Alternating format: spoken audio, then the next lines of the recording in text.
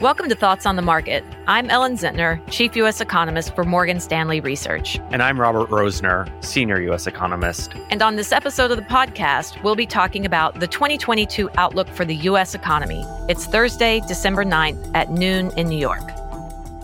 So, Ellen, we're headed into 2022. We're in a pretty unique moment for the U.S. economy. We see rising inflation, supply chain issues, and uncertainty about Fed policy. Of course, we also had disappointing job growth in the month of November, but unemployment that is now not far from pre-COVID lows. So we've got a lot of different indicators sending very different messages right now. How should listeners be thinking about the U.S. economy right now and what that means for the outlook into 2022? Yeah, so we're pretty constructive on the U.S. economy, and it may be surprising with all the uncertainties that you noted. You know, consumers are in very good shape. We've been talking about excess savings for a long time on these podcasts. Excess savings is still there as a cushion. Look, inflation is rising and continues to rise, but it's rising because demand is still strong. At the same time, we don't have enough goods of what people want to buy. So I don't think we're out of the woods yet for rising inflation. I think we're going to get some more prints here that are even higher, but we already getting indications from our equity analysts that their companies are saying that their supply chains are easing. So I think, within just a matter of months, we should start to see inflation come down. And while households are telling us in our surveys that inflation worries them even more so than COVID, they're still spending. And we expect that as we move into next year, we're going to recoup some of that deferred demand from goods that are going to be available that weren't there before. But the other thing that's really important for consumer spending is the jobs numbers. And you mentioned that, Robert. Explain to people, because this was the number one question we got after that jobs report. How is it that you get a headline number that's so disappointing, but unemployment rate is that low? I mean, is it good? Is it bad? Yeah, it's a really mixed picture and a lot of different indicators pointing in a lot of different directions. So, of course, we got our latest read on the labor market that showed a slower than anticipated rise in jobs in the month of November. We created 210,000 jobs. That was less than half of what was expected, but overall, the report still had a solid tone.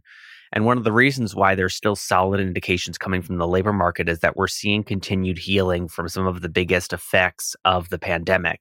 And that came through most notably in November in labor force participation. One of the biggest shortfalls in the labor market has been the number of individuals who are actually actively participating in the labor force. We saw the labor force participation rate in total rise 20 basis points in November to 61.8%.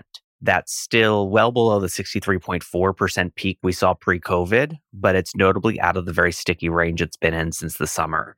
So we're seeing continued healing there. We're expecting that healing is going to continue, and that's going to be a very important part of this labor market recovery. So what are you telling clients then that are worried about wage pressures and where those might go? Because rising participation does matter there. So what's our message? Well, much like the inflation backdrop, we're moving through a period of more elevated wage growth. There's been a significant amount of disruption in the labor market, and alongside it, wage pressures have risen. But labor supply opening back up is a very important way that we're going to see supply and demand come back into balance in the labor market.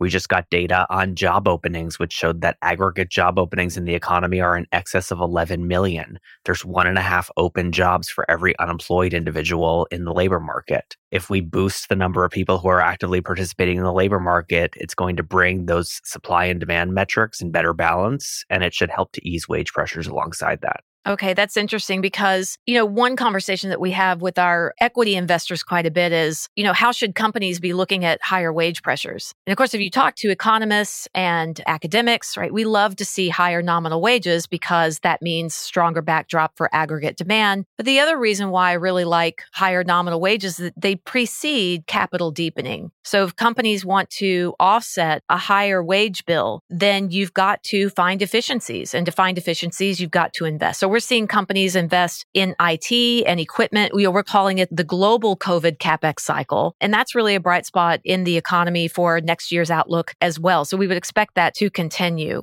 So Ellen, we talked about a lot there. We've got elevated inflation now, some of which may be passing as supply chain disruptions ease. We have labor markets that on the one hand look tight, on the other hand look like they have scope for further recovery.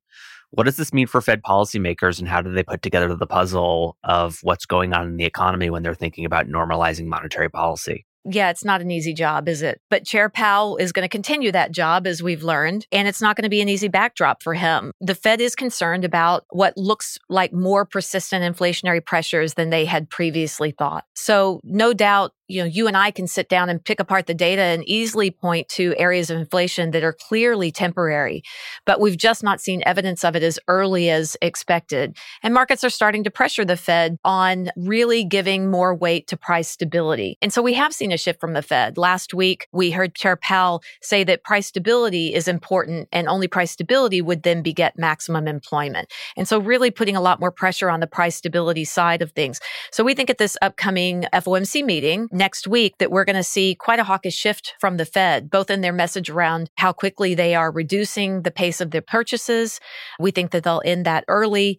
And then we'll see their so-called dot plot show an indication that they're going to start rate hikes earlier than expected, probably 2 quarters earlier than expected. And so I think that's a really important shift.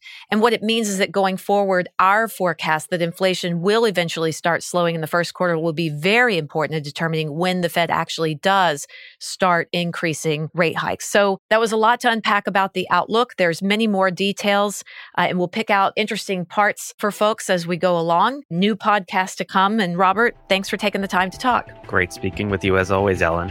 As a reminder, if you enjoy Thoughts on the Market, please take a moment to rate and review us on the Apple Podcast app. It helps more people find the show. The preceding content is informational only and based on information available when created. It is not an offer or a solicitation, nor is it tax or legal advice. It does not consider your financial circumstances and objectives and may not be suitable for you.